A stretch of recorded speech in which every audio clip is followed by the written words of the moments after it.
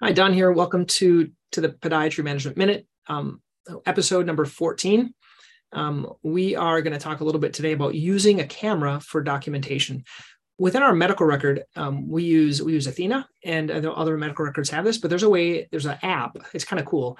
It's an app on the phone called Athena Capture. And so you can capture images and it automatically uploads it to the EMR. And it doesn't save it on the phone. That's the key. So using your camera for documentation, and this makes it a lot easier to document. A couple of other things, I find a couple of other added benefits. One, you can track progression of ulcers.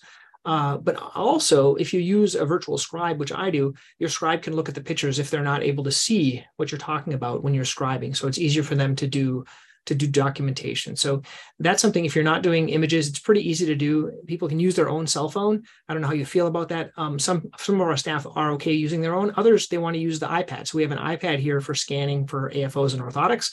And that same thing is in there. So what happens in the medical record is it pulls up the patient's chart. There's a little QR code that they scan.